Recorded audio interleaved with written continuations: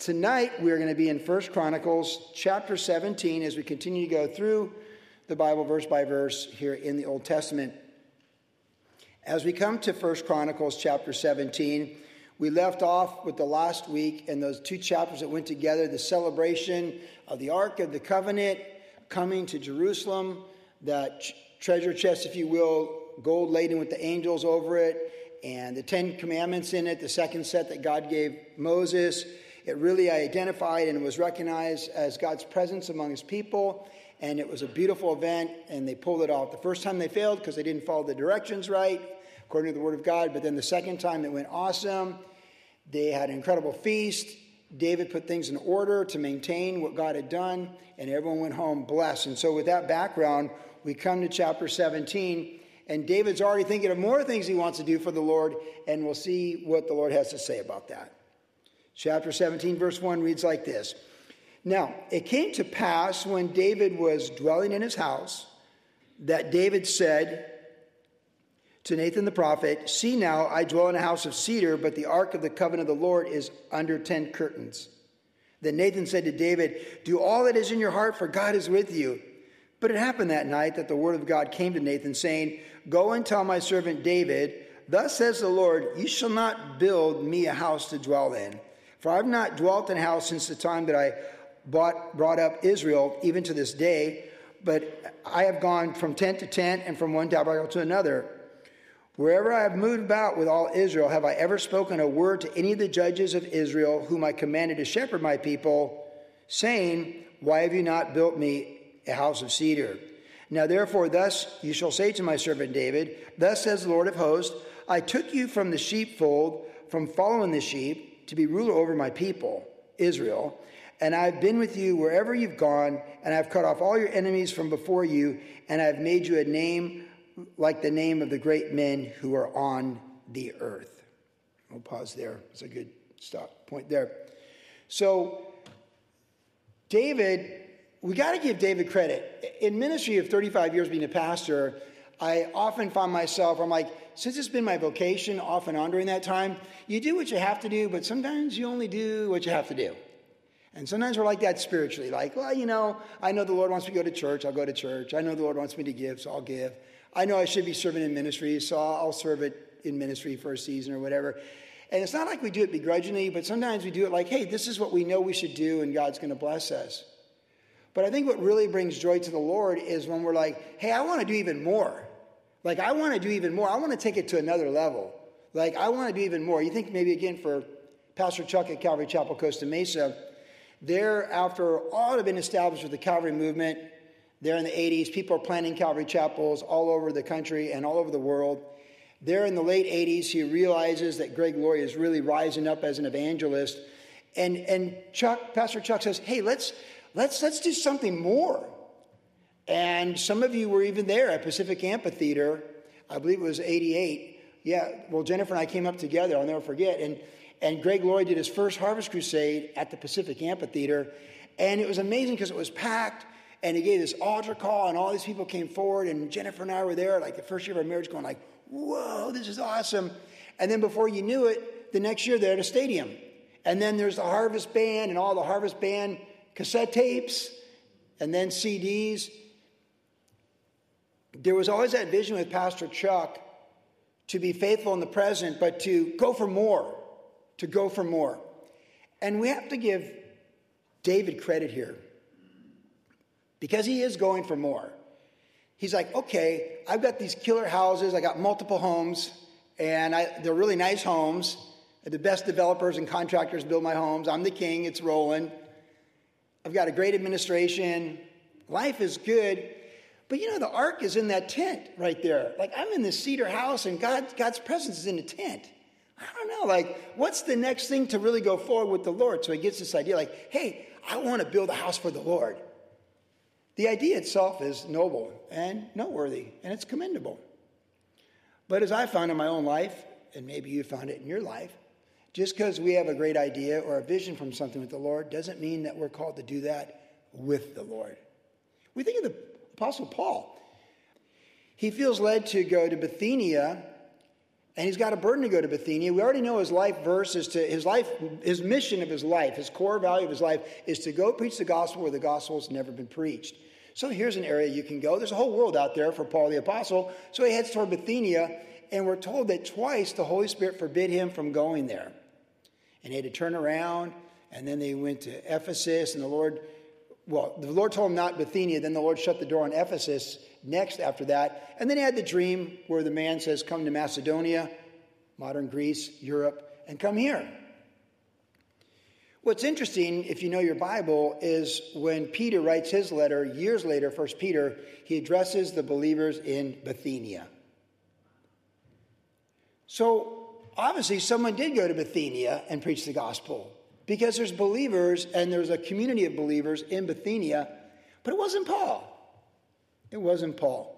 We'll see later on, and we might go much deeper in this, that it was in David's heart to build the temple, and God commended him that it was in his heart to build the temple, but it just wasn't for him. Now, in Chronicles, we don't read why God says no. We know later on with scripture from Samuel that God said because he was a man of blood from war, a lot of violent war, he couldn't build the temple. It was just not right. It's not right. He can't do it all, right? Remember we saw Uzziah, the king, wanted to go in and be the high priest as well and do the tabernacle and do the offerings, and he got leprosy. He can't do it all, even if you want to be or want to. And even if your motives are good, because David had good motives, because God said, and that's in your heart, it's a good thing, but it's not your thing. And it just reminds us that sometimes there's something that's in our heart, but it's not, it's a good thing. I mean, you see a ministry, you see a need, that's a good thing. It's good to be aware of needs and have a burden or a vision. All the people who are trying to get rich so they can leave it behind, they put a high premium on ideas and thinking of new ideas and creative ideas and ideas that will make money, and then multiplying the delivery of those ideas to the consumer base. In fact, really, if you ask the richest people on planet Earth what's the most important thing, quite a few of them will say first or in their top three, ideas. All these tech stocks that have lost so much value in recent years, they're basically built upon hiring people that have good ideas, and they're buying the ideas, though they've not yet produced things with those ideas. That's why they're first to go when things are hard, because they have no tangible asset that's producing wealth. They're investing ideas. But in the body of Christ, we have the mind of the Lord, so God will put things on our heart, and we'll see things. And if we're just sensitive to the Lord, we might say, like, wow, there's a real need in this church, especially in larger churches this happens, for this. And I've got ideas. So we want to be open to that. But sometimes, if the Lord closes the door, that's okay too. Like you feel like, I want to be a missionary, go here and there, and then you get in, start thinking about the Lord might say it's not for you. That's okay. So the main point here is that David had a really good idea. He had a good motive, because the Lord tells us through Scripture he had a good motive, and it is a good idea. Someone is going to build the temple, his son, but it's not for him. A mark of maturity as we grow in the Lord is recognizing, not just discerning and recognizing vision and goals and good ideas, but identifying which ones are not ours. The way I've been improving in teaching is not by adding. I've been improving in teaching by subtracting. Quality over quantity. Less is more. I'm not trying to say as much as I used to in 45 minutes. I'm line item editing. I'm trying to polish what I'm saying. So really, Sam, Brandon, Haley, all of our Bible teachers, you guys know that the key to the Bible study is not building content. It really is editing content and realizing I can look at a text like this, and believe me, in chapter 17, I saw like 6, 7 applications. I got it down to 3. I eliminated applications, but I might be holding one in my back pocket for Saturday topically, right? So, WG, body of Christ. It's good the Lord gives you a vision or a thought or an idea, or it comes in your mind. But, it says in Proverbs to, trust in the Lord with all your heart, lean not on understanding, and let him direct your path.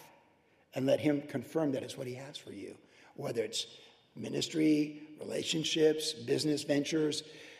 There's a lot of good ideas out there and good things, but we need to know which one is ours. And so it's okay when the Lord says, no, that's not you. And that's what David learned. And again, I tell you, God said no. And God didn't, it doesn't, we're not told here why God said no later on. We're told from other scripture. But God says a good thing. And that really actually brings us to another thing in this passage where God says in verse 7, I took you from the sheepfold and from following the sheep to be ruler of my people. So really what we want to continue to focus on in our life is that real work of God in our life, to not forget what he took us from, because he's taken us to, and we've been talking a lot about this lately, that I took you from being a shepherd, chasing the sheep around the field as a teenager. But we do know, and God knew with David, that he fought the bear and fought the lion, and the Lord delivered him from both. It was on his resume, his teenage job resume to take on Goliath when he stood before the king. Well, here's my resume. I fought the bear and I killed him. I fought the lion and I killed him, and the Lord is with me for both. Therefore, I'm qualified to take on Goliath, for the Lord will be with me to do that as well. He started out chasing the sheep for his dad, was faithful. But really, God had such a bigger picture. He was this, but God had a plan for that. He's chasing his dad's sheep as the youngest of all the boys in the family. But ultimately, in the fields of Judea, God's molding this young boy to be a shepherd of his entire congregation, the Lord's people, Israel. It's pretty awesome.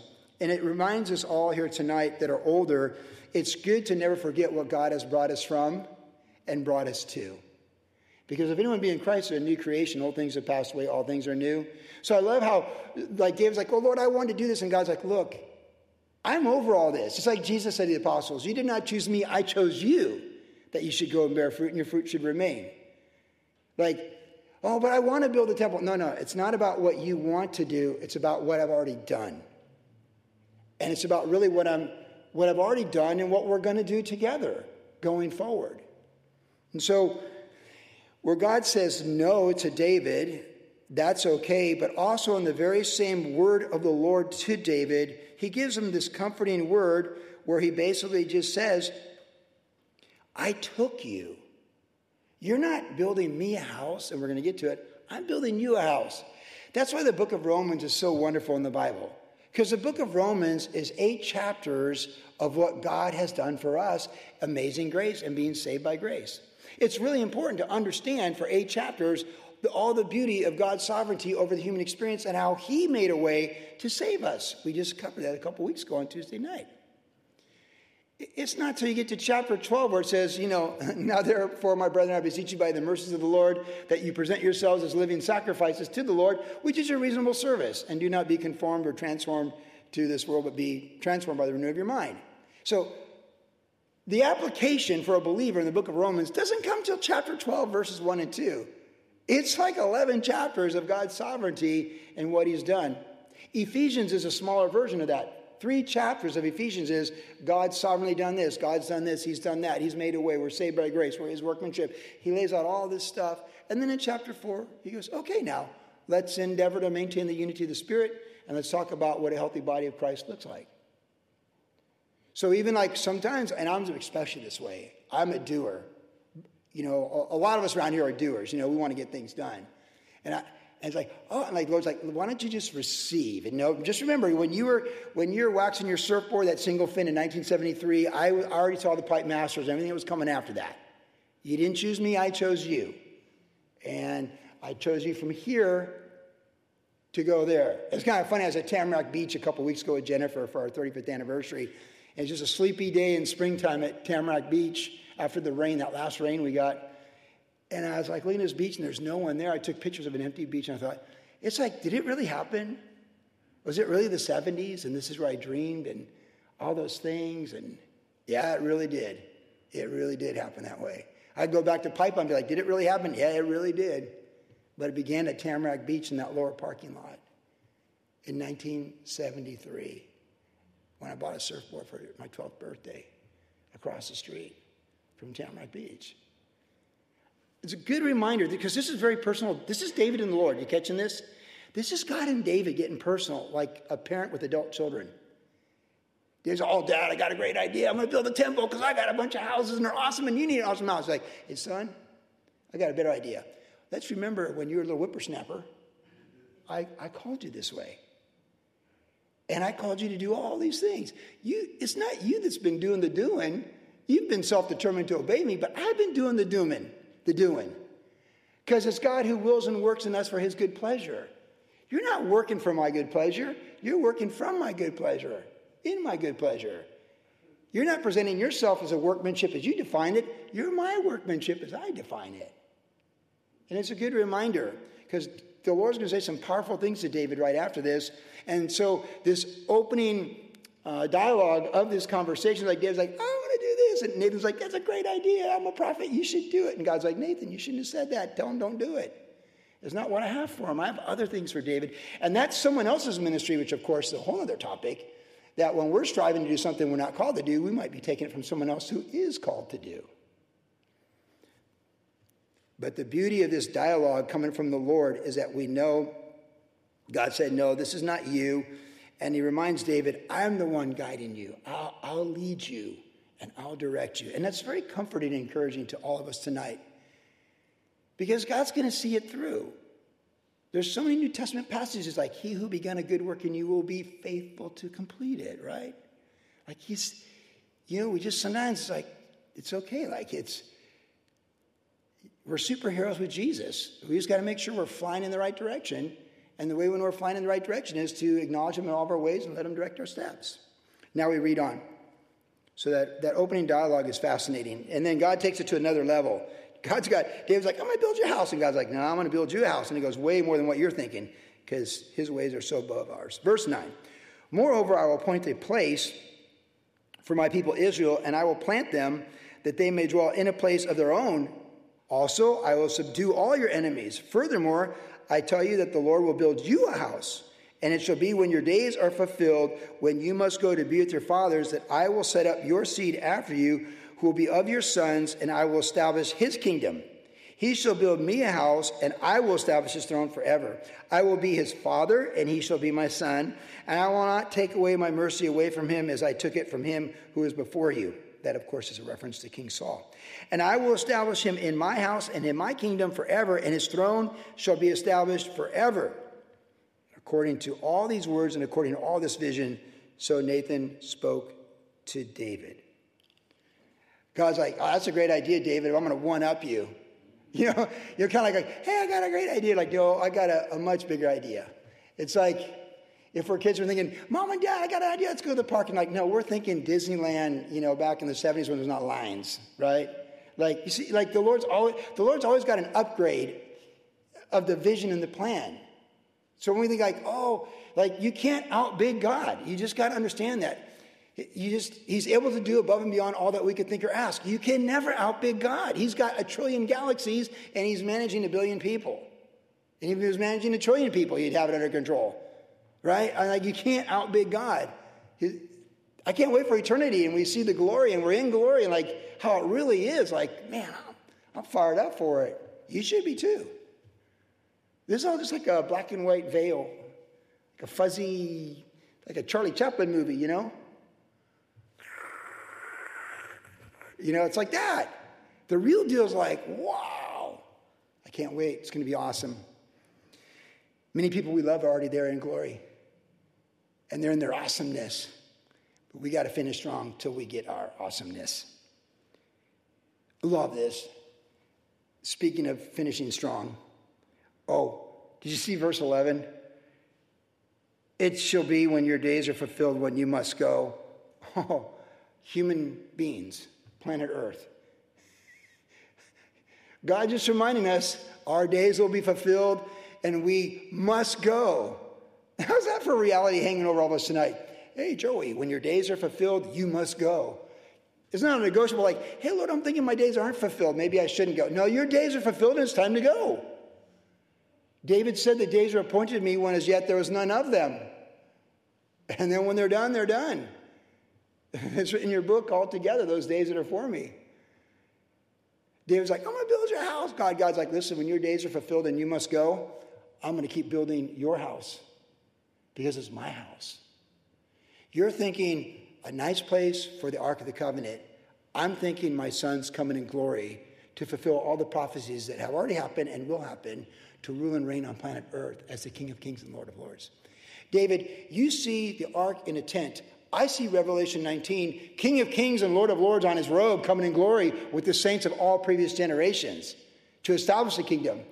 You see an old tent over there on the top of the hill. I see my son splitting the Mount of Olives in glory. You see hamstrung horses. I see horses with bells on them that say, holiness to the Lord. God's always got an upgrade for us, body of Christ, WG. We see this. He's like, no, see that. Isn't it a great conversation? Because people often think God's against them. God is for us. He is for us and your children and your children's children to 1,000 generations. God is for humanity. He gave us his son to die in our place. You can't say for you any more than the gospel. It's the ultimate for you. There is no greater for you than Christ crucified, Christ risen. He is for us. Hebrews says they're cheering us on. It's a home game, even though it feels like we're a road game. But we're like a college team where there's a little section of all of our people maybe cheering us on. We only see that, but really over all of it is the kingdom and everyone in glory cheering us on. That's what it says in Hebrews in the New Testament. He's for us, and God is saying to David, look, that'd be pretty cool. Like, it's a good thing you want to build a building for my ark and all that. But listen, your son's going to do that. We saw that. Your son's going to do that. Because when your days are fulfilled, and you must go. Man, isn't that the reality of sin and the consequence of Adam and original sin? In Adam, all sin and die. Hebrews tells us it's appointed unto men to die once, and then the judgment. We give an account. No matter how much people don't want to think about death, leaving planet Earth, leaving all their wealth behind and their loved ones, it is the reality that we should acknowledge every morning when we wake up and we talk to the people we love, and even the people who don't love us. And it's the reality behind everything we do, every nail we pound, every sale we make, every service we provide. It is the reality over all of our lives. This phrase, it shall be when your days are fulfilled and when you must go to be with your fathers. And what did David say at the end of his life? I go the way of all men. That's right.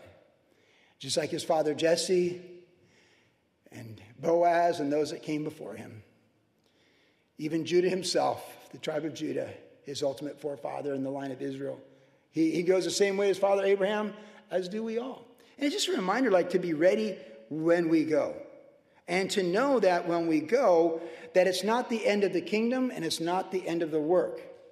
Now, we've talked a lot about this lately, so I won't belabor this. But just before we move on, God said, I will establish, I will establish, I will establish. Okay, so you look here at verse 12. I will set up your seed, your offspring after you. I will establish his kingdom. I will establish his throne forever. And then farther down, verse 14, I will establish him in my house and in my kingdom forever. Now, this is a messianic promise. Of course, Solomon was an amazing king, the son of David. And now we have a dynasty, because that's literally what it means in the Hebrew. I'm going to establish a dynasty. The Davidic dynasty before the Babylonian captivity went for 400 years. It is a dynasty. Of all those kings we studied when we were in 2 Kings, the 19 kings of Judah, good, bad, and ugly, and everything in between, but they went. 400 years is a long time. It's longer than we've been a country, that's for sure. But really, the dynasty isn't about Jeconiah and the promises being broken, because that's another portion of all that Jeconiah was that last king where God said, no, his descendant can't be there. So the promised Messiah, the ultimate king, has to come from a different line. Thus, we know that Jesus comes through Mary from a different line than Solomon, for he comes from the line of Nathan, David's other son. So it circumvents Jeconiah, where the line was cursed, that came from Solomon, comes this way. And it came to pass. So a son did reign. The sons did reign, and then ultimately Jesus came. Jesus is that king that's prophesied here. And Isaiah and Jeremiah and other Old Testament prophets make it very clear he is this king. So, yeah, it was sort of fulfilled in Solomon and in the coming dynasty of hundreds of years, but it's ultimately fulfilled in Jesus Christ when he came, and it will be fully fulfilled when he comes again. And I don't completely understand, nor do I think anyone does, all the intricate details of the second coming of Jesus Christ. But this I do know. He said he's coming back. He said he's coming again. And he's coming to rule and reign. So whatever time and space and matter looks like in the realm of eternity, when the king from eternity comes, I'm pretty sure it's hard to comprehend for our minds. And I'd sometimes look at Ezekiel and this and that, and I'd try and put it all together, and the boom booms and the bang bangs and this, that, and everything else. Listen, man, you're going to split the Mount of Olives, and the horses have little things that say holiness to the Lord. That's for sure. I fall back on what I do know. He's the great king. And what we let God do in our life on a daily basis, esto es muy importante. What we let God do on a daily basis, we are a part of the kingdom here and now, but we're sowing seeds for the kingdom when we're gone. And we've talked about this because once we step into eternity, all that we've done is now passed on, where we've sown the seed of grace, where we've sown the seeds of forgiveness, where we've sown the seeds of economics, time and energy, where we've sown the gospel, where we've sown serving others. It goes on. It goes on and on and on. And that's why we want to be sowing bountifully, particularly of our time, and invest in people. Because people, we leave people we love stay behind. There are people here tonight. I've done your relatives' memorials. Right now, I'm looking out. I see multiple people. I've done your family's memorials. They left. You're here. Our time is not fulfilled. So our time to sow and grow is still going. And whatever they put in us with their faith, it is moving on through us. In writing my book, the Chris O'Rourke story is very famous, where we're on the plane together. My former rival, the best surfer in California, dying of cancer, sharing Christ with me. It's in movies. It's a whole it's part of my life story in my book. But there was another time when I was flying from South Africa back to JFK, and it was late at night. It was a red-eye flight, and a man leaned over to me, and he asked me what I was reading. I was just reading something because this is before you had the entertainment consoles. And he said, "Have you heard about Jesus Christ and what he's done for you?" He had a Texas accent. And he shared Christ with me. What he didn't know was I was so stupid at that age, I had cannabis from South Africa in my carry-on bags. And I'm about to come to the United States carrying cannabis to JFK. I mean, stupid was, stupid is, right? You know, Forrest Gump, you can't, man, God is so merciful, but you did not choose me, I chose you, okay? The guy shared Jesus with me, and as he shared Jesus with me, I just had this thought, I should throw away the weed that I've got. And he shared the gospel with me. I got up and I threw away the weed, and I landed in JFK, not stressed out that I was a drug smuggler. Not a lot of drugs, but just stupid enough, right? We actually became friends. We kept in touch. My career was in a slump. After I made the OP finals with Tom Curran, we had postcards and stuff. I don't know whatever happened. We lost touch. That man took the courage to reach across the aisle. I'm on the aisle window side. He's in the middle 747, old school, this 70s, 80s. And he shares the gospel with me. And that put me in motion with a good thing to do. In 5th grade, I went to McIntyre Elementary School during the Jesus Revolution. In my book, I talk about how the Catholics would take us out of Mass, the kids across the street, to a house where these college students taught us Bible studies about Jesus from the Good News for Modern Man New Testament translation with the stickmen. Many of you remember that. Because the pictures of Jesus were kind of like stickmen, you know. And I always remember it. Somehow I ended up going to an off-campus Bible study every week in 5th grade. They would pick us up at our classroom. The school looked like a prison. Old, East Coast red bricks. I always called it the prison. Joey Brand's mind, how I wear as a prison. My teacher's the warden. It was like a movie, right? But once a week, they would come get us, and we'd walk out, and we'd go down the first floor. We'd walk across the street, and there was a house. And this woman would teach these Bible studies to us. She had short hair, college age. She was a college student. This is during the Jesus Revolution. It's 1971, 72, the year my dad's gone, serving our country in Okinawa. That woman for a year taught New Testament gospel Bible studies to me. To this day, we're in a classroom setting in a house. They set up these desks like a school. And I thought, I think back and I was like, was that a Catholic thing? Was that a catechism thing? Or was it an evangelical thing? Did my mom sign me up for that? How did that even happen? And I thought it was, to me in my mind, I was like, hey, at least I'm not in the prison with the warden. So I always felt like it was an upgrade. It was almost like recess, but not quite. And there's about 20 students. We walk across and go to this Bible study. Who is that woman that taught Joey Brand in 5th grade about Jesus? Whatever became of her life? I can tell you one thing. Her year of sowing the gospel in a 5th grader is right here in front of you teaching the Word of God on Tuesday night in 2023. Our days will be fulfilled, so make it count till they are. That's the moral of the story. See, you're gone. They're in my book. There's 3 testimonies of people who shared Christ with me. Chris O'Rourke, Adam 12, the pipeline surfer, and Yancey Spencer. All 3 of those men are in eternity. And one shared it in 1975, at the opening ceremonies of the U.S. Surfing Championships. The other right before my heat in the 1979 Pipeline Masters. And the other one on the plane ride to Australia in 1981, going to the World Tour as a seated surfer for the first time in my career. All 3 of those men are in eternity. And now their story is going to be told in my book, Beyond the Dream. Because you can't tell all this in a movie, but you can tell it in a book. These divine appointments. See, God wants to use all of us to fulfill our days with divine appointments. It might just be the Texas guy reaching across the aisle and how he saved me from maybe going to jail or anything else that might have bad come from that. But I acted upon what he spoke to me to my own benefit. Between Monrovia, Liberia, and JFK, because we just refueled in Monrovia, Liberia.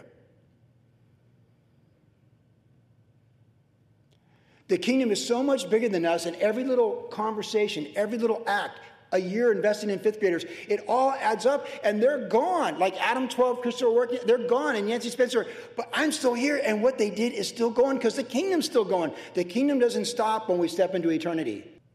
The kingdom is so much bigger than us being alive or dead. It goes on. It was happening before us, in time eternal, and it goes on after us in time eternal. And in time, space, and matter, it keeps going till Jesus comes back in glory. So be encouraged. Now we read on. So David has this dialogue. He's like, wow, that's crazy. So verse 16, then David went in and sat before the Lord, and he said, who am I, O Lord God? And what is my house that you've brought me this far? And yet this was a small thing in your sight, O God. You have also spoken to your servant's house for a great while to come. In other words, when I'm gone.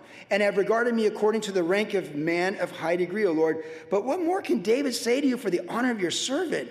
For you know your servant, O Lord, for your servant's sake and according to your own heart, you have done all this greatness and making known all these great things. O Lord, there is none like you, nor is there any God besides you, according to all that we have heard with our ears. And who is like your people Israel, the one nation on earth in whom God went to redeem for himself as a people, to make for yourself a name by great and awesome deeds, by driving out nations from before your people whom you redeemed from Egypt? For you have made your people and Israel your very own forever. And you, Lord, have become their God. And now, O Lord, the word which you have spoken concerning your servant and concerning his house, let it be established forever. And do as you've said. Let it be established that your name may be magnified forever, saying, the Lord of hosts, the God of Israel, is Israel's God. And let the house of your servant David be established before you. For you, O my God, have revealed to your servant that you will build him a house. Therefore your servant has found in his heart to pray before you. And now, Lord, you are God, and you've promised this goodness to your servant. And now you've been pleased to bless the house of your servant, that it may continue before you forever. For you have blessed it, O Lord, and it shall be blessed forever. Oh, Jeff Anderson sang our song tonight. Lord, bless thee and keep thee to your children, to your children's children, and 1,000 generations. This is what David's saying here. He's like, oh, I'm blown away. I got to go sit. It implies he went like to the tabernacle. I just got to go sit before the Lord. I just got to stop talking and thinking for a little while and just sit before the Lord and really think this through. Wow. Who am I? What am I? How am I? Your people, Israel. Why? Of all the nations on earth. And, oh, this is crazy. But he just accepts it and receives it like the gospel of grace, like the good things of the Lord, like the promises of God for disciples of Jesus Christ. He just accepts it, he believes it, and he accepts it, and he receives it. And I just love his ending because he's like, oh, Lord, wow, Israel, everything is... He basically saying, I'm blown away. And that's what the promises of God should do for us. Just blow us away. But then I just love it. He's like, man, God, you're good. You are good. Remember, it was David who would say, taste and see that the Lord is good in the Psalms. And he was like, Lord, you've promised this goodness. By the way, it's impossible for God to lie, right? God even says so. I can't lie. I don't lie. You lie, but I don't lie. It's against my nature. I can't. I don't. God is light and him is no darkness at all. So when God promises goodness, body of Christ, WG, he means it. David said, taste and see the Lord is good. He is good. God has promised goodness for our lives. Now, he hasn't promised exemption from trials, tribulations, testings, and through hardships, because in the New Testament we're told that those things happen in life. But we're promised that they refine us in life and make us more like Christ for our good. And in the end, it's always goodness. As it says in James, we see the end that the Lord intended with Job's life, that it was good. So count all joy when you fall into various trials and tribulations, and then they produce patience and they strengthen your faith. David went through a lot of trials and hardships even before he got to this, and he's got more coming. But what a declaration of truth, because he sees the whole sovereign plan of God, the greatness of the kingdom. He probably sees Jesus in it all as well. He gave us Psalm 22, Jesus on the cross, right? So who knows exactly the full scope of what he saw here, but he saw the glory, the kingdom, eternity. And he was like, man, you've promised goodness to your servant and you will deliver. And because you promised goodness to your servant, you promised to bless my house. And in blessing it, you will bless it. And it'll be blessed forever. I think, speaking for the older people here, as you get older, you really are thinking like how to finish strong and how to pass blessings on to your adult children, right? Yes and amen? And some walk with the Lord, some don't. Some make really good decisions. You're like, wow, that's awesome. And some you're like, what are you thinking? But you can't call time out in life because they're adults and they're making choices. You get wiser as you become grandparents. Like you just pick your battles and, you just realize like, hey, we spoil the grandkids and we pray for the grandkids. If we get them to church, we get them to church. Right? That's kind of like the game plan as grandparents. Like, spoil them, pray for them, and get them to church if you can. And you just do the best you can. But like the song we were singing, the Lord bless thee and keep thee to your children's children, because this is biblical. And so David is just seeing like what will come of his children and his children's children, because he did have hardship in his household that was his doing. Sometimes we're afraid to step into eternity because we're afraid how it's going to be for our children when we're gone, right? Do you know that? Like you still want to protect your adult boys, because they're boys and, But when we step into eternity, we step into eternny. And they got between them and the Lord, like as the author and finisher of faith, when we are called, when our days are fulfilled, and we got to give everything to the Lord that very moment and realize our God's a blessing God. And if the last thing we do in the last 30 seconds we're alive is pronounce blessings on your spouse if you're leaving one behind, forgiveness for people that have hurt you, ask forgiveness if you're still bitter, and you're going to pronounce blessings on your kids and your children's children. That's what you're going to do. And if you get the bonus 15 seconds, pronounce blessings on the body of Christ. Pronounce blessings on the president, governor. Just start going for everybody like a national day of prayer. And finish strong. Yes and amen, right? So that's how we want to look at it, because our God's a blessing God. The blessings don't stop because we're leaving. They go on in a future generation. And David proclaims that in the end of this passage. So now it shifts gears from this whole thing with David and God and this conversation to David and his military victories. The first wave of them. After this, it came to pass that David attacked the Philistines, subdued them, took Gath and his towns from the hand of the Philistines. Then he defeated Moab, and the Moabites became David's servants and brought tribute. And David defeated Hazadazer, king of Zobah, as far as Hamath, as he went to establish his power by the river Euphrates. That's way to the north, moving toward Turkey. David took from him 1,000 chariots, 7,000 horsemen, 20,000 foot soldiers, and David hamstrung all the chariot horses, except that he spared enough of them for 100 chariots. When the Syrians of Damascus came to help Hadadezer, king of Zobah, David killed 22,000 of the Syrians. Then David put garrisons in Syria of Damascus, and the Syrians became David's servants and brought tribute. So the Lord preserved David wherever he went. That's the key phrase. The Lord preserved David wherever he went. And David took the shields of the gold that were of the servants of Hadadezer and brought them to Jerusalem. Also from Tibhath and from Chun, cities of Hadadezer, David brought a large amount of bronze, with which Solomon made the bronze sea, the pillars and the articles of bronze. So those were used for the tabernacle in the next generation.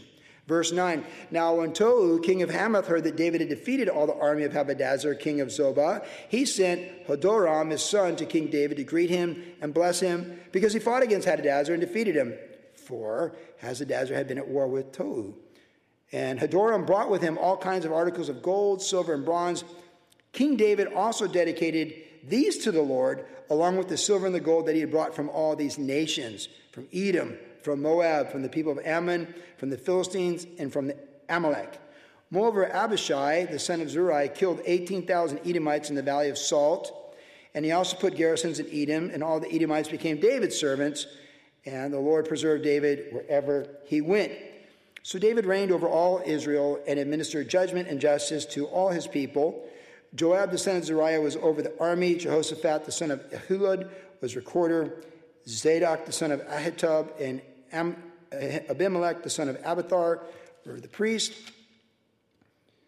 Shavsha was the scribe. Benaniah, the son of Jehoiada, was over the Cherethites. Those are men from Crete, the island of Crete, and the Pelethites. And David's sons were chief ministers at the king's side. So it was a family business, right? He's got all those sons, and you put them to work and figure out which one is the most capable one to administrate and maybe be a future king. And of course, as we know, Adonijah wanted to be king, but Solomon was the one called to be king. In reading this chapter here, we might say, wow, like this is gnarly, people conquering people. This goes on all the time. What do you think the current wars are about? What do you think the war in Ukraine's about? It's about the U.S. and NATO and our interests against Russia and China and their interests. The world's always at war. Everyone's trying to control someone else to their own best interest on a national level to preserve the benefit and quality of life they have. That's what David's doing here. See, America always tries to export democracy, whereas, say, China, they don't care if people become communist. They just want to control Africa and the wealth of Africa. So this is how the world works. This is how it's working in 2023. It's how it'll be working when we're gone and we're in glory. It's going to always be this way in the human experience. So David has the full extension of Israel's kingdom. It's far extended. It's good. And it's not like he's really he's not trying to take over the Syrians or the Edomites, but he doesn't want them causing trouble. It's kind of like what America does with all of our clandestine things and upfront things that we do. We're doing all kinds of things at any given time to maintain our quality of life. So we can come here tonight and have our quality of life against the threats that would be against us to offset them. So that's what David did. He did what governments do. But what I love about David here is he's not corrupt in what he's doing, because most governments are very corrupt in these kind of things. I love what he's doing. Most human history, when men and women conquer other kingdoms, they take the wealth and keep the wealth. I mean, you think, all you have to do is think of people like famous dictators and from our timeline where they do this kind of stuff, and eventually like Ceausescu, in Romania. Or it's just human, this is the way it works. But David gets the wealth, and what's he doing? He's taking it to another level with the Lord. He's taking his increased blessing on behalf of his job as the king and the people of Israel. And what's he doing? He's taking the bronze and giving it to the Lord in a future generation. He's taking the gold and the silver, and he's giving it to the Lord for the work of the Lord. I just love this because David has always got a bigger vision. And a final thought on this. Because men and women come and go, the wealth stays behind. It's always temporal, and it's often perishable as well. And it's often perceived as wealth, whether it's wealth or not. Right? Like the dollar is perceived as wealth, but is based upon the confidence of our country. So wealth is a perception. It's perishable. And for sure, whatever it is, even when it's tangible, gold or real estate, it gets left behind and it gets redistributed. So you might as well give it to the Lord. Right? I mean, when it's all said and done, we want to be generous people. See, here, the reality is this. Whenever we're generous with people, with our time, our energy, and our resources, and we're doing it in Jesus' name, we're sowing to the kingdom, and we can't take any of it with us. So whatever we're doing with our time, energy, and resources for Jesus' name, it transcends dimensions. It's a universal spiritual law of all dimensions, like gravity is in time, space, and matter, is the blessing upon giving. You can never go wrong when you're giving in Jesus' name. It's going to always bless you in time and eternity. It's as sure as gravity in time, space, and matter, but it transcends time, space, and matter. And this wealth, what's interesting about it, peculiarly interesting, when Nebuchadnezzar conquered Judah 400 years later, he took it away. Then when the Medo-Persians conquered him, they took it away. And then when Alexander the Great conquered the Medo-Persians, he took it away. Because you can't take it with you, and someone else will always end up with it. So this part of David's conquest reminds us that you can't take it with you, And the wisest thing we can do is keep the Lord in front of all of our wealth of time and energy and resources and just keep on sowing to the kingdom with who we are and know that that's where the blessings are. Yes and amen.